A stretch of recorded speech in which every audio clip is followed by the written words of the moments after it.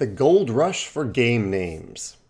Our newest game is about a lost expeditionary group who goes in search of mysterious meteorite shards. They're followed by another expedition that also goes missing, though they survive long enough to send some information to the main characters, each of whom decide to venture to Tunguska on their own expedition. Hence the name Expeditions.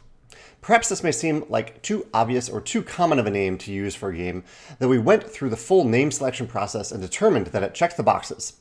Legality, searchability, spellability, etc. Better than the other names that we brainstormed, and it left the most flexibility for an expansion in a different area of the 1920-plus world. However, the game was actually called Expedition, singular, up until September of 2022. That's when I was reading through Essen Spiel announcements and saw that a game called Expedition was releasing at the fair. Admittedly, there were other games by this name on BoardGameGeek, but none with more than a few ratings over the last 20-plus years. But when I saw this from Korea Board Games, a publisher we happen to work with, I decided that we needed to change the name.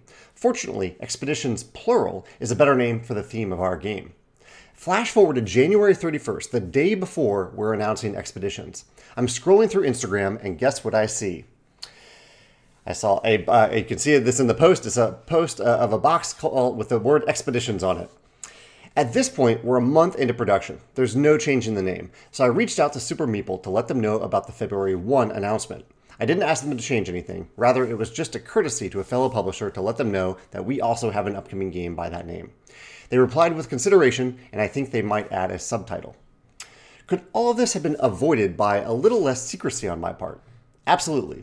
But I try to respect the integrity of BoardGameGeek by not logging a game there until I can enter only final information about the game, opposed to trying to reserve a name there during the design process, when many elements are still in flux. I have a feeling that most publishers do the same. Plus, publishers don't typically announce a new game until they at least have a final box image to share. This isn't even to mention the trademark process, which adds a legal foundation well above and beyond claiming a name on BoardGameGeek, and it also takes a lot of time. You can see the problem here. At any given time, multiple publishers could easily be working on games with identical names, and they won't realize the overlap until they've already gone to print. Other than revealing your game name as soon as the box is ready, I don't see any viable solutions for this problem.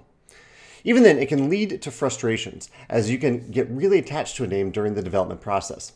Perhaps the lesson here for myself is not to get too attached to a name. Also, in the comments, people suggested using multiple words for the name of the game, or unusual, fictional, or hybrid words, reducing the chances that someone else has created the same name.